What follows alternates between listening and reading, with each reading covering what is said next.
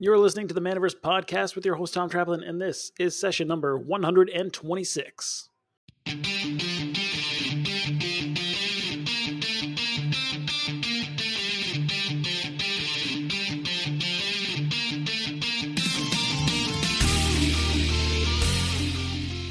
Enrollment is officially open for the April 2023 Digital Marketing Bootcamp.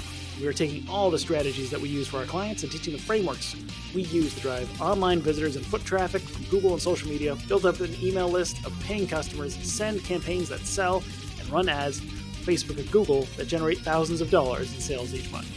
Plus, we're going to cover two of the hottest topics facing game store owners over the coming months and years.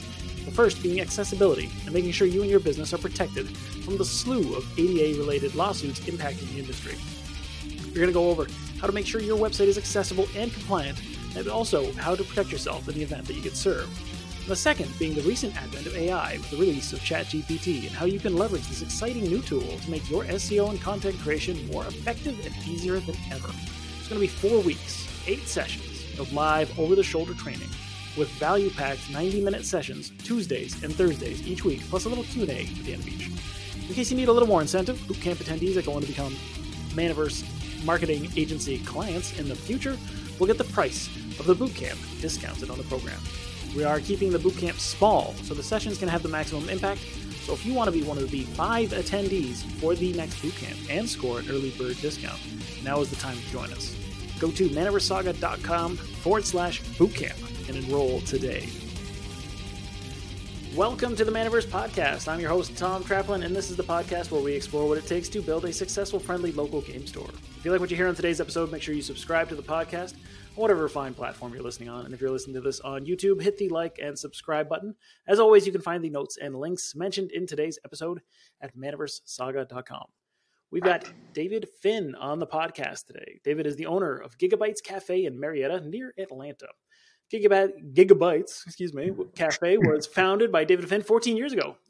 He is the host of a gaming community of thousands, one of the largest in the region, and is Atlanta's best-stocked tabletop retail space. David is also the owner of Bridge Distribution, specializing in a huge variety of hobby products. And I'm very excited to explore both sides of distribution and retail in this conversation. And welcome, David, to the podcast. Let's get started. Yeah, thank you very much. And great to be here. How has your morning gone so far? It has been interesting. I am currently sitting in my office at the warehouse for Bridge, trying to deal with 10 containers that are supposed to arrive, and the first 2 have not arrived. They're AWOL, so we're currently trying to figure that out.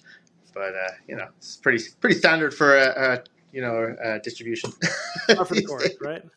Yes, sir. Yeah, and I definitely want to explore some of the supply chain stuff because we're just kind of coming out of the whole pandemic situation, and everyone has been aware of the issues with the supply chain for quite a long time. Oh yeah, it's been interesting time for a year. Yes, sir. All right. Well, before we get into that, let's go back to the beginning. We're going pretty far back in time at this point to the origins of Giga-Bites Cafe and how you got into this whole industry, and give us the origin story for David Finn. Oh man, that's an interesting one. It's by accident. So Giga-Bites actually we opened in 2007. So you look at the names Giga-Bites Cafe, doesn't really call out hobby store, right? Because we weren't when we first opened. I moved from Ireland and had a great idea, wanted to live in America. Get caught by the American dream. And decided, what's a great business to open would be an internet cafe. So, the name makes more probably not the smartest thing in the world. Not the smartest thing in the world. So in 2007, anyway, we went ahead and did it. We opened an internet cafe called Giga-Bites Cafe. It went all right, Then 2008 happened. World kind of went to the crap, and we started casting around, basically looking for stuff to do. So I happened to actually be at the Mall of Georgia and walked by this little store called Games Workshop. Said, oh, that looks kind of cool, and looked for something to do, hobby. Walked in, bought a box, and I think it was Battle for McCrag, right? So this was 4th edition. And what I would do while waiting for nobody to come into my internet cafe, because nobody needs internet cafes in America, it seems, not like Europe. I would be sitting, I'd be modeling and building. And the few kids and stuff we would have coming in, we noticed they kept paying attention to it, right? Kept asking about it, kept, what is this? What are you doing? Why are you painting? Etc. And we literally sat down, myself and my wife, because it was just the two of us. We said, this is kind of our last roll of the dice. So let's see what we can do. So I want to say it was like our last $1,800, right? We contacted Games Workshop and we opened up a Games Workshop account and got our first order. Immediately eBayed off and sold all the Warhammer Fantasy items, right? So we said, all right, only 40K. And started carrying 40K product. Started, just basically had a little wall, right? It was like 4 racks, maybe 30 items. And we got really lucky. Another store in the area happened to be closing and their player base was looking for somewhere to go. Looked it up, saw, hey, you guys carry 40K product, came into us and said, hey, we'd like to move over and play with you guys. So we were like, good. Well, yeah, sure, great. We're not doing anything else. Nobody else is coming in for Internet Cafe, right? So we started building tables. Literally just got a bunch of plywood, built some tables. People started coming in, started buying product. We would immediately reorder product, do all-nighters, pretty much whatever we could. I mean, I was 22, so I didn't need sleep. And it was really strange. As it kind of more people came and heard about us, it started to grow. We started taking away computers. We started ripping down walls. We started putting up more tables. And the whole business basically just morphed into this tabletop gaming. And we started to just slowly expand, adding more ranges, adding more items. And it just kind of morphed from Giga-Bites Cafe into Giga-Bites Tabletop Cafe. And eventually by probably within a year and a half, all the computers were gone. All the walls were ripped down, which is really funny when you're looking at the first place because you literally went from a tile floor to a green carpet floor to a grey carpet floor, and people would wonder, well, why is this? Why is all this different carpet with no walls? And you'd have to explain that story to them. And yeah, it was great. We've expanded ever since. We've moved, 4 times, I think. We've gone from a staff of literally, as I said, me and my wife. I think after 2 years, we hired our first employee. We now hire 28 people. Wow. And it's just exploded. We're known in the area now for being a miniature gaming store, right? So that was always our niche. Everybody sells Magic the Gathering. Everyone sells board games. But not many people in Georgia and Atlanta did concentrate on miniature games. So that's what we kind of went for. And we're lucky it worked, But definitely has been an experience. When you move from Europe, from Ireland, to Atlanta, where there's more people who live in Atlanta metro than they do in the entire country I came from. It's definitely a change, trying to see how business moves and how it changes, and that idea that just one little thing, you capture that one little thing, that's what the change is. So yeah, that's pretty much it. It's been a ride for 16 years. Yeah, that's quite the story. Very scrappy. Yes, yeah. It's definitely a lack of sleep and a lot of coffee. It's amazing what you can do when you're young and you've got the energy. Yeah. You're just like, let's just go. Yeah. Let's make it happen, right? Not anymore. I kind of rolled out of bed this morning and was like, oh, why is everything hurting right now? This is not fun. So that's how Giga-Bites got started. I was curious of okay, where's this name fit into what you do now? And it seems to be is this, did you ever have a thought about changing the name and updating the brand to something that's more reflective? No, not really, because I'm a big believer in building your brand, right, and building your name. So rather than changing it to me always seems like, some people say it's a new beginning, but for me it's like, oh, well, you're changing, obviously what you did in the past doesn't work, so you're changing, right? And it's moving away from what you wore. So even though, Giga-Bites doesn't really matter, we actually melded that into the brand we have, right? So our logo is a robot. He's the Giga-Bite robot. And everything we do is a Giga thing, right? So we just build it into the branding. And so we line everything up. Literally everything we do is branded for Giga-Bites, branded with our logo, branded with their name. Our Facebook groups are branded with our name. And so we've pushed out that way. And it's kind of been great because it's very unique, right? So it does start that conversation. Well, why is it called Giga-Bites? And then you can tell people, because I was an idiot 16 years ago, I thought an internet cafe was a good idea. Um, you know, and it gets people asking what the store is, and it differentiates you as well. Like, it doesn't talk about dice or board games. It's just, well, what is this? Yeah, no, I like it. I think that's a really good lesson to point out, that if you can really lean into something, even if it's not, I guess, traditional, what most people think of as game branding or game tabletop branding, it can still work as long as you really go into it and make it your thing, right? And it can even become a point of discussion that people like connect and be like, well, why? What is this all about, right? And they kind of dive in even deeper. Whereas, I guess if it were a more traditional name or something like that, you wouldn't ever have that conversation. Yeah, exactly. And I mean, as I said, we brand everything. I mean, our store credit's called Giga-Bucks. Mm-hmm. Our product demo guys are called Giga Champs.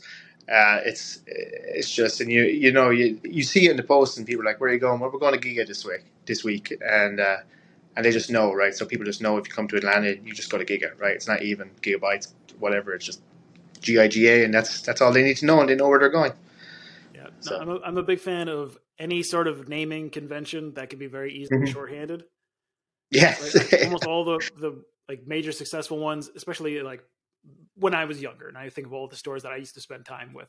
There's always some real, like, it was a Gemini. Like, instead of Gemini Jetpack, it was just Gemini, or Deja Vu instead of Deja Vu Games. Like, it was always just there's something about it that makes it a little bit more personal as a consumer and somebody who visits the store. It makes it like a little bit more yours if you can give it a little pet name that makes it easy to easy to recognize. Well, we're always big, strong believers in just becoming top of mind. I mean, you'll hear people like Gary Ray and all, they always talk about being top of mind store, being the first name. So as I said, you come to Atlanta, you think of Giga-Bites, and we want to be on that same par of, like, you don't search for something, right? You Google it.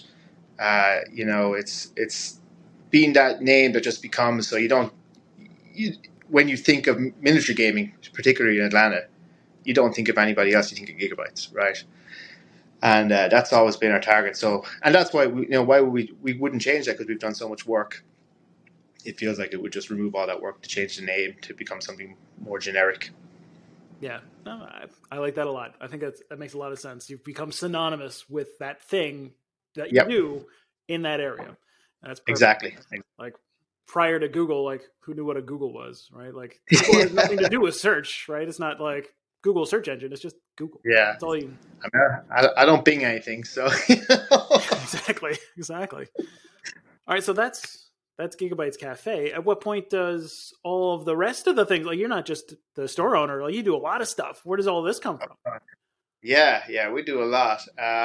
So, as I said, we grew, right? So Giga-Bites, we want to become top of mind, right? We want to control the Atlanta area. And we work with other stores. We do a lot of cross events, but when it comes to the things that we want to target, we want to own it. But the problem with that was, as you expand, as I said, everybody does Magic, everybody does board games. A lot of people do Games Workshop, right? So we decided we have to expand, right? We have to carry more than that. Carry Privateer Press, carry Corvus Belli, Infinity, etc. But the problem is, how do you get that product, right? So we started casting around, and, where can we order your products? Where can we get your products? And we found in typical distribution, they don't order enough, right? Typical distribution will order usually pre-orders plus 5%. If it's a hot game, pre-orders plus 10%, right? So if they do 100 pre-orders, they might have 110 copies, which is not great if you want to become top of mind, right? If you want to be the store that has everything and carries this product, you have to have that product and you have to be able to carry it. So we started reaching out to these. We had to start reaching out directly to companies for their products. So if we wanted to carry Shield Wolf Miniatures, as an example, which is a great company, they make fantasy models, they're in Cyprus. Well, we couldn't get them from a distributor here in the US, so we had to reach out to them directly, right? And then you're ordering directly, you're paying shipping, you're paying customs, you're paying all this stuff, and it's paying. It's not paying when you're doing it 3, 4, 5 times, but we found at one point we had 67 direct contacts for, smaller companies that might be out of country that you're paying for shipping and you're paying. And eventually I got so annoyed. I literally just started reaching out to people like, listen, let me help you. Let me carry your product. I will distribute it in the US. I will sell it in the US. And I will be your main point. And that's what led to Bridge, right? Bridge distribution. So we already had Bridge as a company existed. We did direct sales. It's Bridge Media. We sell DVDs and CDs, right? So the framework was already there, but we tell people we're used to this. We know what we're doing. So let us handle your US. And what we found was that same problem where distributors are not buying product, but also these European publishers did not understand the American market, right? If they were to move to America, they'd probably try to open an internet cafe. And they just didn't want to know about it. So we came in and we go, listen, let us help. We will do your distribution. We will do your sales. And we basically pay you for whatever we sell. Right? It's a consignment model that most distribution is on these days. And it worked. It worked great. We started gathering these companies. And it just started to expand where they need help shipping to their consumers in the US. So we would ship their orders. We would then start soliciting to retailers, and we would have stock ourselves. And it just grew, right? And as the company grew, we just added more and more and more and more people coming in because it's just filling that need that the current traditional distribution wasn't filling. And we concentrate again, as I said, it goes back to everybody carries Magic, everybody carries board games. We concentrated on niche ranges, right? Products that are not easily found in the big 5 distributors in the US. So it gives you a different view. It gives you a different selection to buy from, which in turn, as a retailer, makes you more interesting to the consumer and makes them think of you first. Well, I want to go somewhere and find something cool. I'll go to Giga-Bites, or I'll go to whoever is buying from Bridge, because I know they'll have something that nobody else has. And it's kind of just grown. Again, same thing with Bridge. Our Giga-Bites, I said we moved 4 times. This warehouse I'm currently sitting in is our 4th move. And it started on the gaming tables at Giga-Bites, the company, like the distribution portion of the company. Opened up on the gaming tables, and then we moved to a warehouse, and then another. So, yeah, it's exciting, also terrifying. So, yeah, it sounds like you've got a lot going on. Yeah, it's been interesting. The only downside was we launched the distribution portion fully because we had been doing fulfillment for a year or 2 beforehand. We opened Bridge as a company opened in 2015, as I said, doing direct sales. 2018, we started doing a bit of fulfillment for third-party people. And then 2020 was when we launched distribution, which was probably the worst timing anybody could possibly do. Gamma 2020. Launched distribution, and then the whole world shut down for a year and a half. Yeah, a week later. But it's been great. I think we work with 150 plus publishers now, and most of them are smaller publishers that are 1 to 2 games that regular distribution will not pick up. Right? They either don't have enough of a catalog, or they don't have enough big hype to be noticed. Like if it's Frosthaven, it's different. Mm-hmm. But if it's a smaller company like this one here, I don't know if you want me to show them, but who is a brand new game and it's just launched on Kickstarter, has 1 SKU, is looking to get into distribution but doesn't know how. So that's how we help. Do you have a lot of Kickstarter relationships? Like, do you reach out to people that are launching games on the platform? Oh yeah, we do. And again, with Bridge, because we do a lot of sales, we do shipping. We're pretty experienced, and because we're not ingrained solely in the hobby industry as part of Bridge, we kind of we do think outside the box a little bit and how to ship and where to ship. So we were gathering a lot of Kickstarters. In December, we did 5 concurrent Kickstarters at the same time, which is, to be honest, it's quite a feat. If you're doing 5 Kickstarters of 3,000 to 4,000 units each, or backers each, and fulfill them all within 4 or 5 weeks. And a lot of them are backers that also, again, need help, right? They're being told by, it's a completely different conversation, right? They're being told by fulfillment houses that they're going to be 3, 4, or 5 months away. And, we're kind of saying to them, well, no, we can do it in 2 weeks. I don't see why. And a lot of those appreciate that. And then again, we add that added benefit of Bridge, where a Kickstarter comes in, we do the Kickstarter, and a lot of fulfillment houses, once the Kickstarter is done, you're done, right? You just move on. Whereas at Bridge, we go, all right, well, your Kickstarter is done. What's next? Well, we've got distribution. You've got direct sales on your website. Do you want to sell it on Amazon? Do you want to consolidate to larger distribution? As I said, larger distribution won't pay attention to a small company, but they will pay attention to us because we have 150 small companies. And then we literally send them a list and go, here are the list of the people we have, check them out. And that's how smaller companies start to get noticed by using, ourselves. And it's not just ourselves. I mean, it's a model that Fun Again was using as well. They concentrate more straight on consolidation, whereas we concentrated more on direct to retailers and direct consumer fulfillment. So but it's almost the same, where they're trying to get smaller publishers in front of larger companies. And it's an interesting industry. Yeah, for sure. And it sounds like you've really found your niche within the niche, right? Like there's you found your slice of that ecosystem. Yeah, and again, it's that idea that you want to be the main person that's thought of. There's certain companies in the industry, you think of them, Quartermasters, the elephant in the room, right? They're the biggest or the largest. They've been around the longest, but they don't do distribution. So they'll do your fulfillment and they'll do Kickstarter fulfillment and product fulfillment, but then how do you get into retailers? How do you get into distribution? Whereas, and as I said, Fun Again was great, but they concentrate mainly on distribution to consolidation to distribution, but they didn't do as much distribution to retailers either, or consumer fulfillment. And so we stepped in and said, okay, well, we have to do it all, right? The one-stop shop.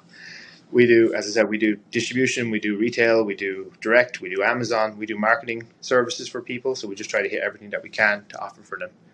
And, and a lot of it comes back, right? It comes back to being a retailer at Giga-Bites. What did I absolutely hate from buying from a distributor? And where are my pain points? And trying to find those pain points and fix them on all levels of it is. We even got to the point with Bridge, as I said, larger distribution will not pay attention to you till you have a certain range of products. Well, when we started at Bridge, we didn't have that certain range of products, right? We started out and said we picked up 1 or 2 or 3 small publishers, and we were like, well, they're not going to pay attention to us. And in the same idea with Giga-Bites, we said, well, we want to conquer this area, we want to own this area, we want to be the mind. What do we need to do? We launched our own publishing arm. So again, in 2020, we said we launched this distribution. They're not really going to pay attention to us. In 2020, 2021, we signed 25 licenses, and we published 25 games in a year and a half. And now I think we're over 52 individual games and SKUs. We just had 2 arrive last week. And again, building that brand and building that name to make companies pay attention to us and want to buy. Okay, well, it's worth looking at this company because here's this line of games that they're not going to be in most other places, but they're great products. Like, they're not going to be in most of our distribution because we own it. But they're great products to give me an edge as a retail store to offer something different, So just hitting all those angles. You're building the Giga Empire. Yes, yeah. I like to do the publishing arm, going back to that branding, is called Giga Mech Games. So again, and it's the same Giga Robo. It's a different logo with the same robot. So again, it ties it all together so people know Giga-Bites is Bridge, is Giga Mech, and it's all the same line. It's been great. It helps on all levels, right? People know Giga-Bites. People come to Giga-Bites and they know Giga-Bites is going to have stuff that nobody else has because Bridge has stuff that nobody else has, and just lots of opportunities.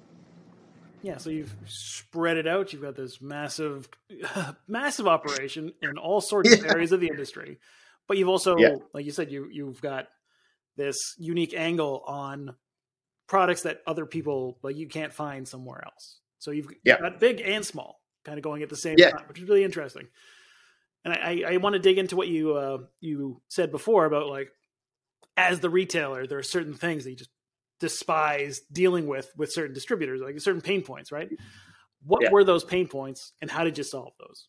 Well, as I said, the big one is getting product, right? So a big issue we have with distributors is they'll carry a game, right? They'll buy a game, they'll carry it, and then they'll just stop, right? And then you can't get it anymore.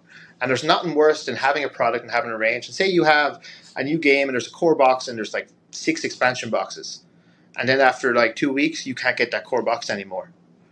Well, nobody's going to buy the game, right? Because they can't get into it. So you're sitting on these expansion boxes you can't sell. You wasted money. You can't order from the company because they're not reordering. Because as I said, normally they only do pre-orders plus 10 or 15%, or 15% if it's really great. But normally 5 to 10%. And it just gets very painful, right? Because you can't reliably stock product. You can't expand into new products without doing a lot of extra legwork and a lot of extra searching. So that was the really big painful one, and just not being treated as a partner, right? So while they're carrying new range, right, and there's certain games you can think of, like Rune Wars came out a few years ago, and it came out and then it just dropped, or Keyforge, and it comes out and it's just dropped, and you're just left holding the bag. But then at the same time, you're getting a solicitation of, here's a bunch of magic, just buy all this magic, or just stuff that doesn't even pertain to me as a business, right? So we sublet out at Giga-Bites our TCG side to another person, so I don't have to think about Magic the Gathering at all because I know nothing about it, right?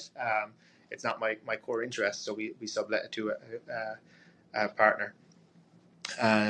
So for me, dealing with a distribution company, it's painful that they don't seem to care. And it's not that they don't care, right? It's just if you're one of thousands of people, they don't have time to care. But it's very impersonal. So you're just getting the same force-fed like selection as everybody else. Again, that being the main pain point that led to us changing all this, right? So we proactively took those pain points. We're like, well, we're going to fix it ourselves because they're not going to fix it. But a lot of it is just that the ability to find and get product reliably is just awful, And now we're on this side. We actually, to be honest with you, there's no reason that it is as hard, because we deal with a lot of publishers that directly sell to distribution, regularly, and and I talk to a lot of publishers, right? I do a lot of work in the industry. Just work, not really work. I talk to a lot of people. I don't know if that's work, but you often hear what we're doing right now. Yeah, but you often hear publishers saying, "Well, I have 3,000 copies of my game sitting in PSI. Why did they not have it in stock?" And you're just like, "I don't know. They're just not ordering it." And that's the thing, because distribution focuses so much on, the core, Magic the Gathering, core board game sets. Games Workshop, if you're Alliance, because I think they're the only one to carry besides Games Workshop themselves. And I get it, right? I understand it, but it's very risk adverse. And it just leads to stagnation in the industry, right? It doesn't lead to growth. It doesn't lead to opportunity. So it's frustrating, definitely frustrating. But it does lead to an opportunity, in a sense, for someone else to come in and say, "Hey, I might have a solution to this. I might have an alternative." It does. Yeah, it does. It does lead to that expansion if you're willing to be absolutely insane and open up a whole other company. Yeah. So if regular traditional distribution is conservative in the sense that they are risk averse, would you characterize Bridge as more risk accepting, or you're a little bit more comfortable with taking on risks on smaller publishers and that sort of thing? Yeah, we definitely are. Now when I say we are, but we work in a different model, right? Because we're not traditional. We work mainly on a consignment model. So, and that's the difference. Regular distribution, they're not going to buy 5,000 copies of your game. And that's an important lesson for a small publisher, right? If you are launching a game and you print 10,000 copies with the expectation that distribution is going to buy 5,000 copies of that, that's not going to happen. We will work with that small publisher, but we also won't buy 5,000 copies up front. What we do in our risk acceptance is, we take in your product, we take it on consignment, right? So say you send us 5,000 copies, we sell 100 copies this month, we send you a report for the 100 copies, you bill us for 100 copies, and we pay you, right? And then the 4,900 is still in our warehouse. The risk portion for us there is, one, we have to sell it, right? It takes up space. Yep. We have the staff, we have a full sales staff, we have a full marketing team that we have to pay to do the sales and the marketing for this product, because we don't make money unless we sell your product. You don't make money unless we sell your product, but for us, it's sitting in a rented warehouse that we have to pay for. So that's where the risk is for us in making selections in what we carry and who we carry. And we are more, we do carry more risk because they are newer, smaller publishers, but also there is far more reward, right? Because if you carry an Asmodee product, right? We'll go on look at Catan right now on Amazon, right? It's probably, what is the MSRP on Catan these days? It's like $60. It's probably $40 on Amazon, right? Yeah. And it costs you as a retailer $33 to $35. But if I carry Praetorian Games Castlescape, for example, I know that game is $45. I don't know it's $45. It might be $50. I don't know the MSRP is. I'm terrible. But say that game is $45, it's going to hold its value, right? Because it's not in 6,000 retail stores, and it's not at Target, and it's not at Amazon. So even though we have the risk that we are sitting on 5,000 copies of this game, we know if this game is good, and we think it's good, and we must think it's good because we have it here, it's going to sell, or a retailer, to be honest, more likely than us. We can sell it. Giga-Bites can sell it. But I can sell it to a retailer, say it's $50, right? Just $50 is easy, and it's way too early, and I haven't had coffee. I can sell it to a retailer for $25, right? Wholesale 50% normally. And I can safely assure them that, hey, you're going to get $50 for this game because it's not being deep discounted online and Target and shelves. Mm-hmm. And it's a different product that you're not going to see, and that gives you more opportunity and more expansion. And that's where that's where our risk reward steps in, and our what differentiates us as a store. And that all comes from Giga-Bites, right? That all comes from, how do I become top of mind? How do I make people think of me rather than anybody else? Giga-Bites just ordered like 5,000 pieces of Puppet Wars this week that you can't get anywhere else in the US, pretty much. But we have it, so anyone in Atlanta or the country can just order off us and know that we're going to have it and sell it to them. Yeah, you're bringing a unique value proposition alongside of things, which mitigates a lot of the risk, right? You've got that. Yes, and the thing is, you have to, right? In the day of Amazon, where, as I said, you can go on Amazon, buy Catan for $40, probably less than $40, right? Mm-hmm.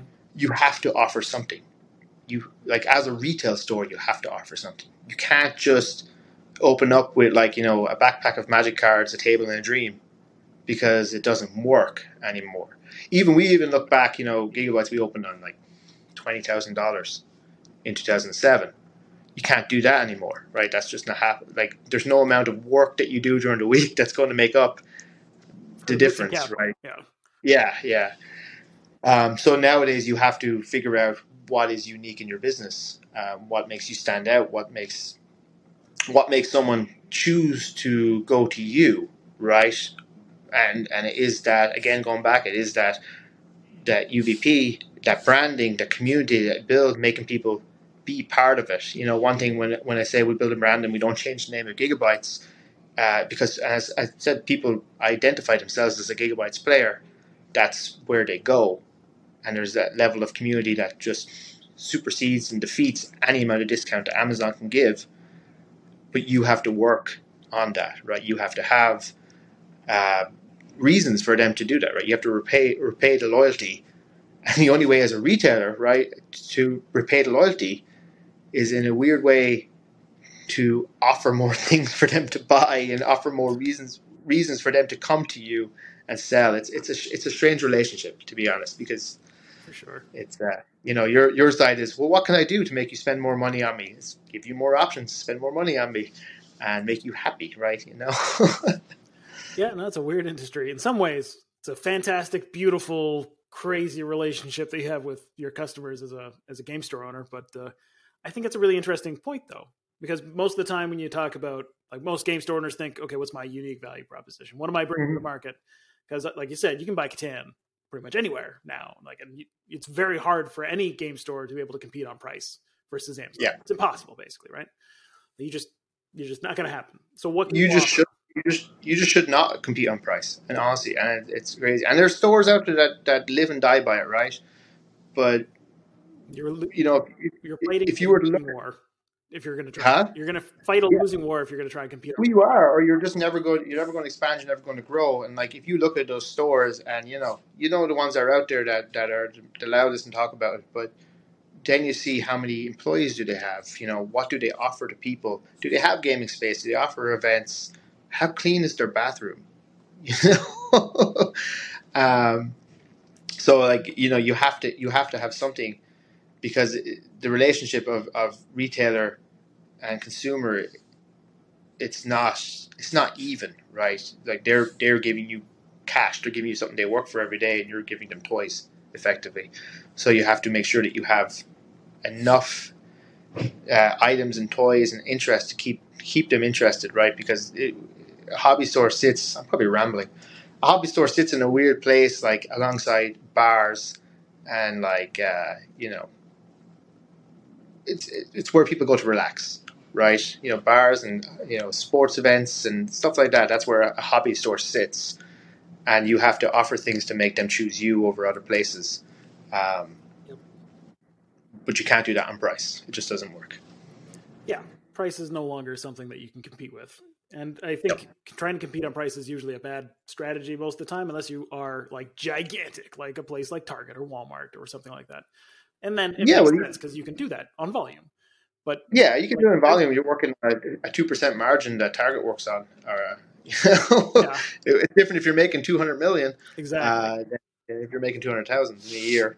Yeah, and like I'm probably going to butcher the quote, but I can't remember it exactly. But it's basically price only matters when nothing else matters. You've got no other Exactly. way to differentiate. It all comes down to price. Yeah. And like if as a game store, that's the most I feel like one of the most important things that you can do is figure out a way to stand out, to be different. And I think like the traditional offering is I've got game space. You can come play. I've Mhm. got events. I've got organized play programs. I've got stuff, right? I've got things that Yeah. I've got a community that you can come join. That's part of the part of the offer, right? Part of the value that a game Yeah. store has that just a straight up like a toy store that doesn't have that. Like it's just you come in, it's a retail, you buy toys, you Mhm. leave. There's no Yeah. connection there. It's got to be about community, right? Yeah, So it's in the same way everyone can offer Magic and board games. Everybody can compete on price, right? But not everybody can compete on selection or events or the unique people that you have working for you, right? yeah, So, as I said, with Giga-Bites, we have, as I said earlier, we have 28 people. I think at Bridge we have 20, actually, it might be 28 as well. But these are all unique people who have knowledge, have interest, and they build your brand and they build your image, and people come to see them. The selection you have is how you compete, because you have stuff that nobody else has. The events you carry, even now for Gigabytes, the menu we do, right? We theme every month our food menu, and we change it. So this month's Myths and Legends, we have, like, for example, the Gorgonzola. We have a hidden menu called the 12 Labors of Hercules, which is absolutely delicious and terrifying to eat. And it's just things like that build you, and again, going back to that, makes people think of you, because they only have limited amount of time to spend outside work, right? Outside work and family, they have limited time. So you want to make it, how do I get you to spend your time with me? um, it's not just price, right? Because they can just go, oh, well, I'll just buy it on Amazon. It's 2 minutes. I can literally be talking to you and buying something on my phone right now. it's one of the most important things that I think retailers should consider on a regular basis because it changes too, right? Something that might be unique and useful and valuable to your customer base today might not be as unique or valuable later on. And I think Mm-hmm. the idea of having a selection of products, it's very interesting because you think from the outside, the hobby industry is already so like unique in its selection, right? Like you don't Oh yeah. find Games Workshop, 40K miniatures, randomly walking down the aisle at Walmart or something like that. You're not gonna find those products. So it's already very niche. But the Mm-hmm. idea that there is even a deeper niche within the niche Yeah. of selection of products that you can find and games that you can't find anywhere else, and that can also be something that you can offer to your community. That's a very valuable thing that people will happily pay for if you can be reliably Yeah. known as the shop where you can get all the really cool stuff that you just cannot find anywhere else. Exactly, and it just depends what you lean into, right? Because you got to make those choices and what you're going to be and what you're going to do. Because unless you're insane like me, you can't try to carry it all.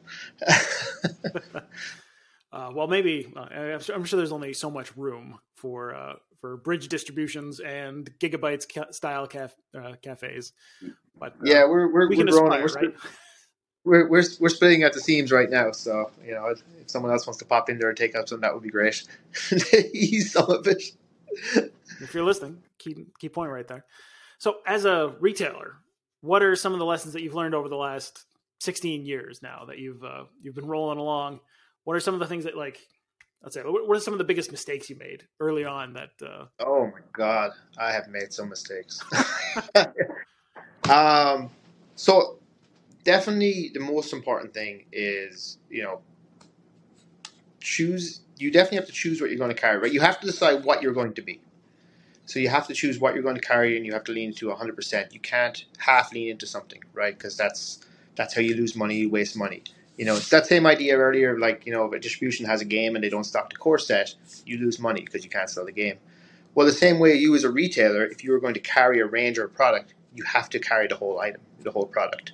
And we've done seminars at Gamma about this before, and we got a bit of backlash over it because we literally said, if you're going to carry, let's say, Bolt Action, right? Bolt Action is a great World War II game from Warlord.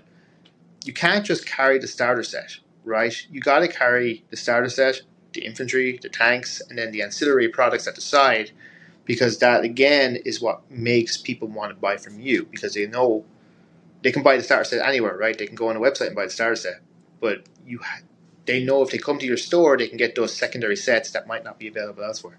So one thing we learned quickly is if you're going to carry something, you got to commit, right? You got to commit fully to it. You got to own it, keep doing it, keep stocking it, because you can do it once or twice where you carry a product and you go, it's not selling after a month, and you wipe it out. Just carry a product, sell it, wipe it out. After a few times, people start to recognize that's what you do. Mm-hmm. And two things will happen. Some people will just not buy from you because they'll say to themselves, well, I don't want to get into that game because it won't be around, right? There's no support. The second thing that will happen is people go, well, I'll wait till it goes on discount. Yep. And then that can lead to two different problems. One, it will lead to you being annoyed because these guys only come in and buy when it's on sale. Two, it could also trick you into thinking, well, this game could be great. Let me just buy more of it when it's only being bought because it's on discount.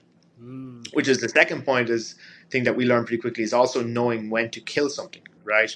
When is a game, a product, a range just not working, and you have to wipe it out, right? And the same thing we learned pretty quickly. You can't do, a sale. You can't do, letting something linger and die in your store. It has to be excised completely and removed. So we remove it from the floor, we remove it from the store, we remove it from our website. It's just gone.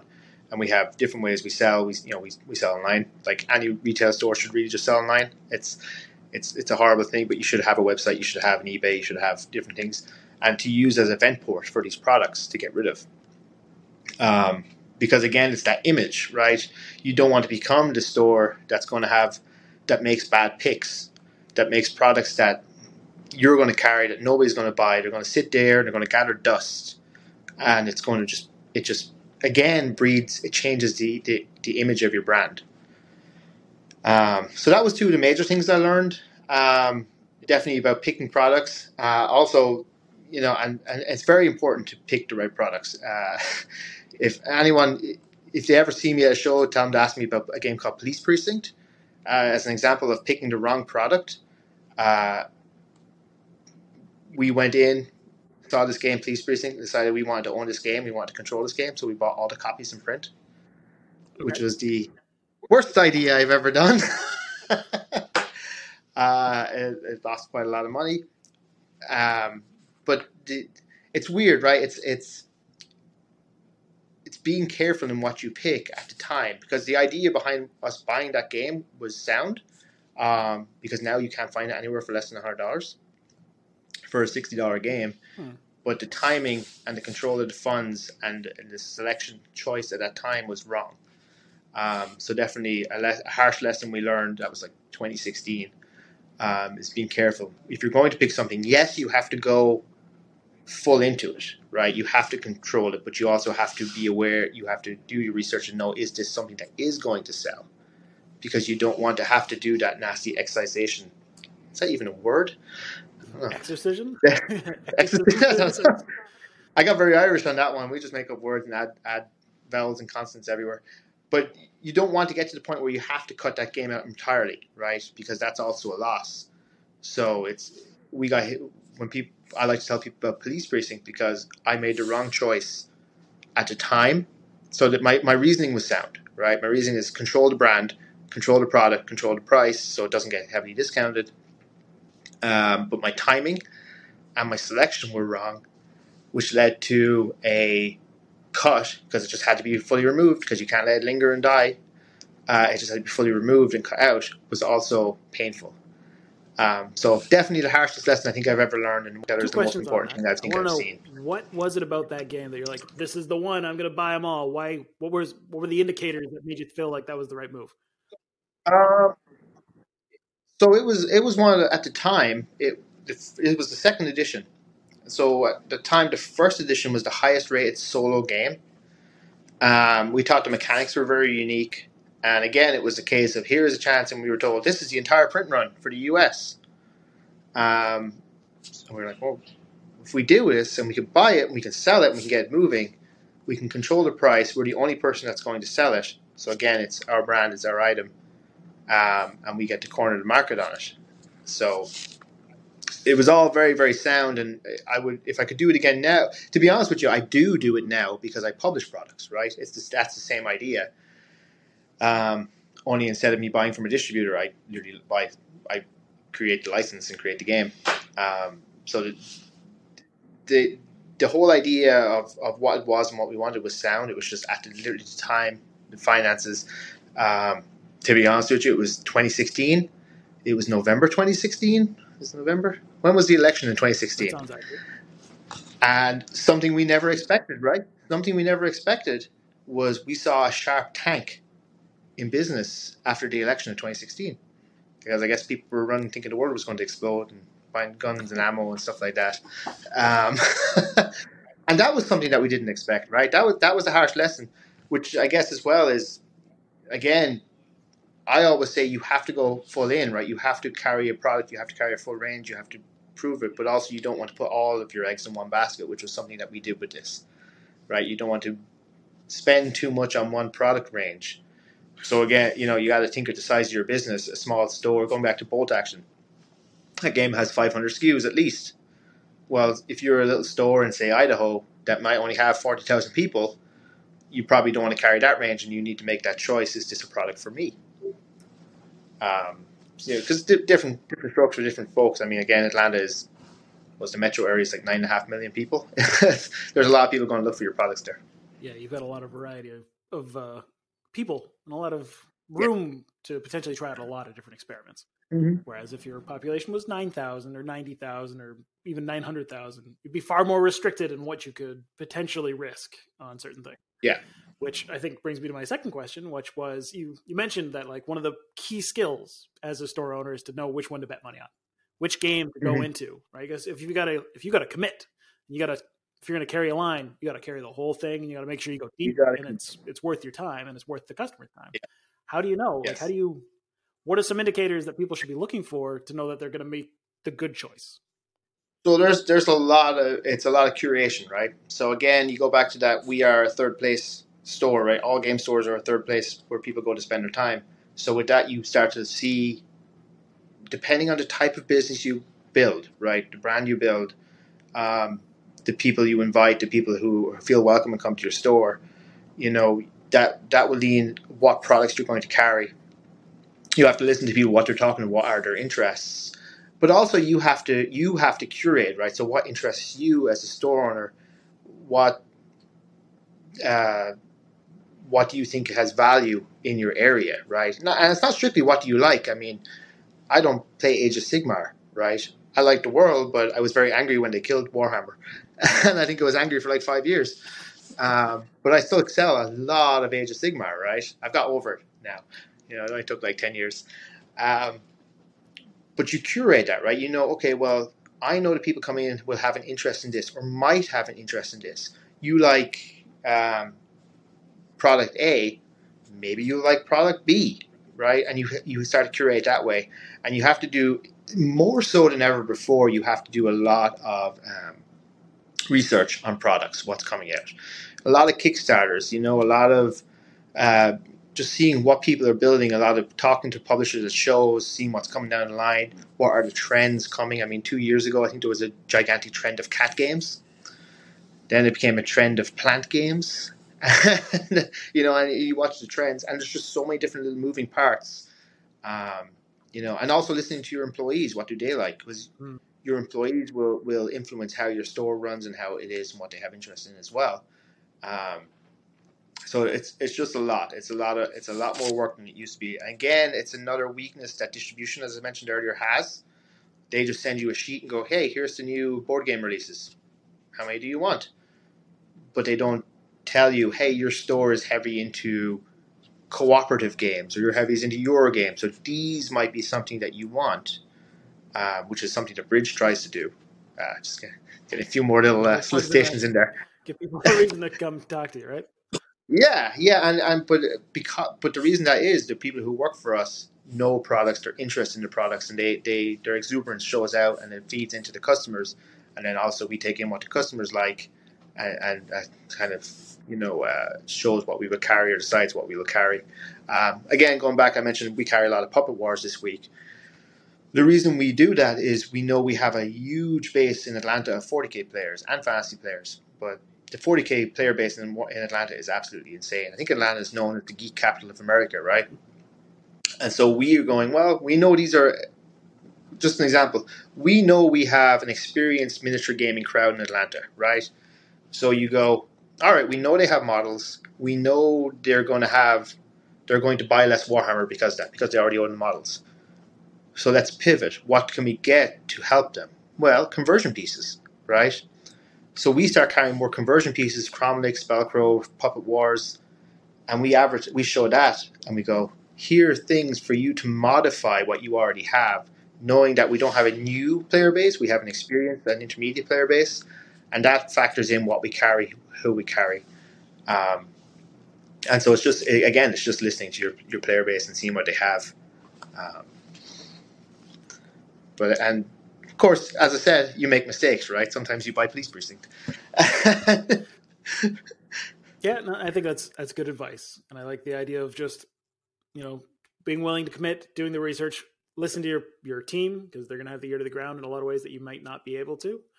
Really tap into what the customers are looking for, and then also be willing to pull the plug and not be tied up emotionally in the decision of and I mean, some of our most successful products are games I personally have never ever played, and some of the products we've killed are games I love, and games we've brought back. We carry Mantic Games. We don't carry a lot of Mantic Games in our store because it doesn't really have a place, but I absolutely adore the company. But we don't really carry them because it doesn't fit in the area. Whereas Parabellum makes a game called Conquest that I think is kind of cool, but I've never touched it in my life. But that game we keep expanding because the player base is there for it. And so as you said, don't get emotionally involved. You have your picks, but you also have to listen to what are the picks of other people. Yeah, absolutely. So I don't want to keep you all day. I feel like we could just keep going, but I'm sure you've got lots of things to do over the course of this day, and you've got, like you see, you got to track down those shipping containers that are missing. Oh, I locked the door to my office. I've had people looking at me, and I'm just ignoring them. So, well, great. If we're cool for a little bit longer, I would love to ask a few more questions. So, yeah, sure. Advice. If there's let's say there's a new retailer, somebody who's just kind of gotten started, they've opened up in the last year or so, or they're thinking about getting started sometime in the near future. What kinds of advice would you give to somebody who's getting into this business for the first time? So definitely your identity, right? Step one, figure out what you want to do. I call it the brand, right? What is your brand? What is your mission statement? Who do you want to be? What do you want to service in the area? And then once you figure that out, actually look around and see, does it already exist, right? The one thing we see is so many stores open, and we see stores here in Atlanta open all the time, and they go, oh, I'm going to open in Midtown. And you go, okay, why? Why are you opening in Midtown? Well, there's no one within, 10 miles. Okay, why? And you start looking into, well, why does it not exist here? Why is there an opening in this?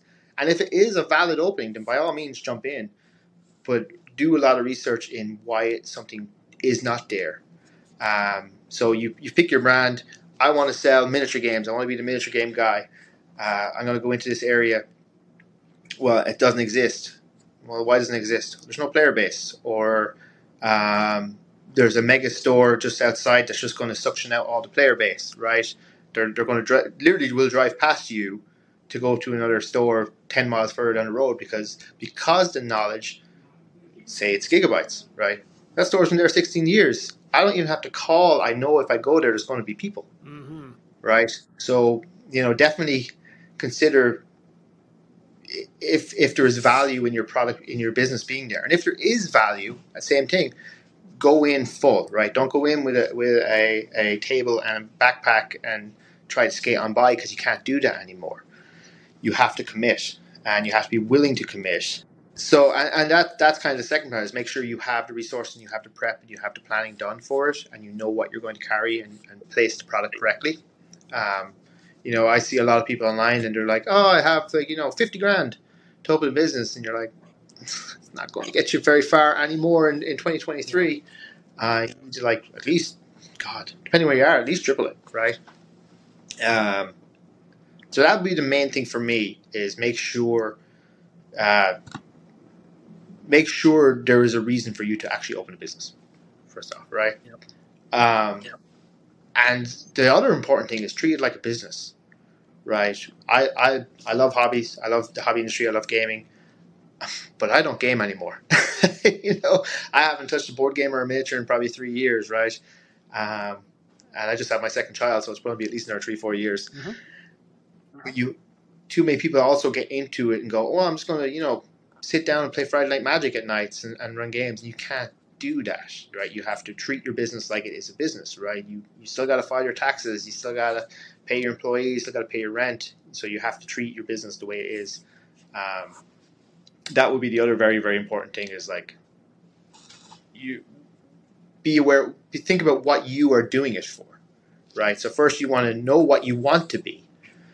Second is you want to know why you want it to be, right? Why am I opening a game store? Am I doing it just to get discounts on board games? Because it's not worth it. It's not worth the hassle.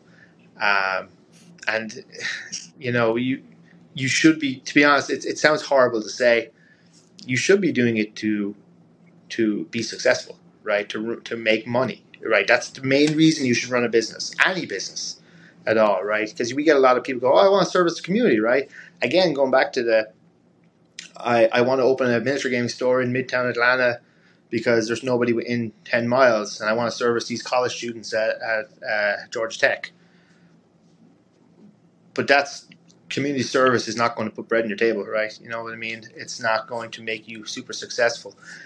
And there's an idea that in this industry that's acceptable, right? One thing with the hobby industry, it's amazing. I love it. It's definitely one of the most exciting industries I've been involved with, and I have not been involved in many. But I've grown up in business, right? I've grown up in sales, and my family sells clothes. They sell CDs, hi-fis, TVs. So we've grown up in life, and I've seen those industries. And the hobby industry is so different to that, but it's also so far behind in that they've okayed just getting by, right? I saw a thing recently saying, if you can make 40 grand a year on your business as the owner, that's acceptable. But then why not just go get another job? You know what I mean? And not have to stress, you have to work with. So definitely, if you're going to open a game store, know what you're going to do, know why you're going to do it, and treat it like a real business with target goals for success, right? Not just to get on by, have discounts, play games, because suddenly you'll be mid-40s, 50s, and you have no retirement fund, right? Or you have no health insurance, God, you don't even go on a vacation. You know, pre-pandemic, you know, we would. It's hard to say this without bragging, or sounding like you're bragging, right? I don't want to. It's not. But a big thing for me, being Irish, is travel, right? Me and my wife, we love to travel, and so a big thing with our business is we wanted to be able to travel. So prior to the pandemic, we would travel 4 or 5 times a year, but we factor that in, right? That's the thing we want to do. We factor that into the business. How do we make the business work that we can still do that? And that's what you have to factor in, right? That's a measure of, you have to, what is your measure of success?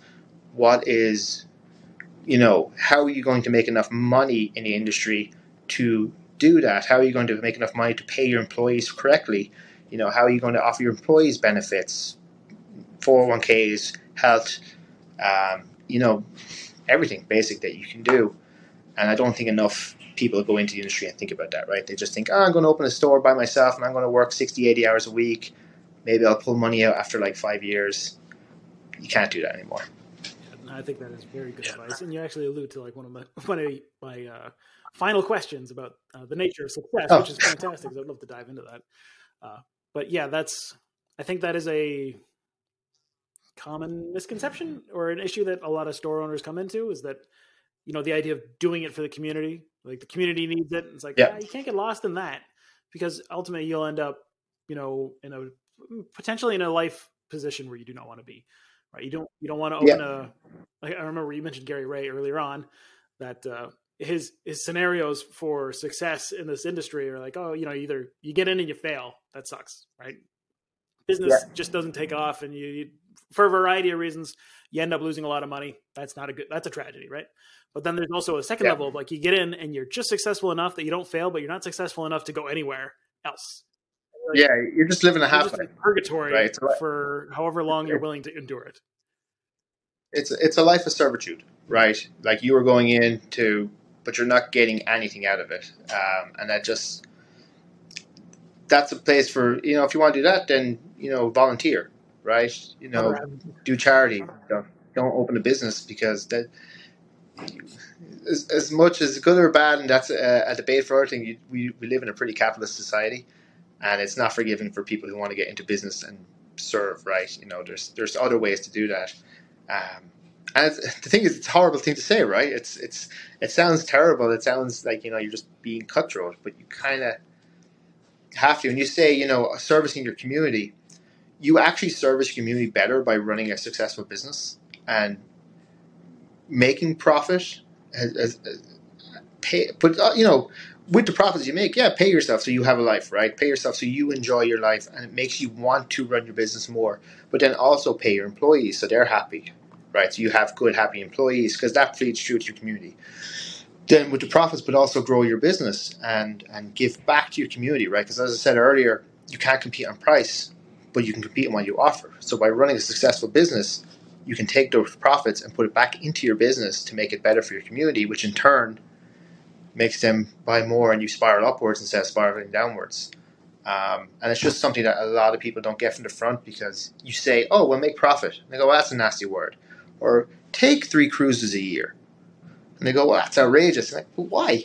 You know, if you run a business successfully and you factored in, this is what I like to do, you know, factor it in and make sure that's a thing. Otherwise, you're just going to hate what you do. Absolutely. And I don't know how many people need to hear the message, but you shouldn't feel guilty for being successful.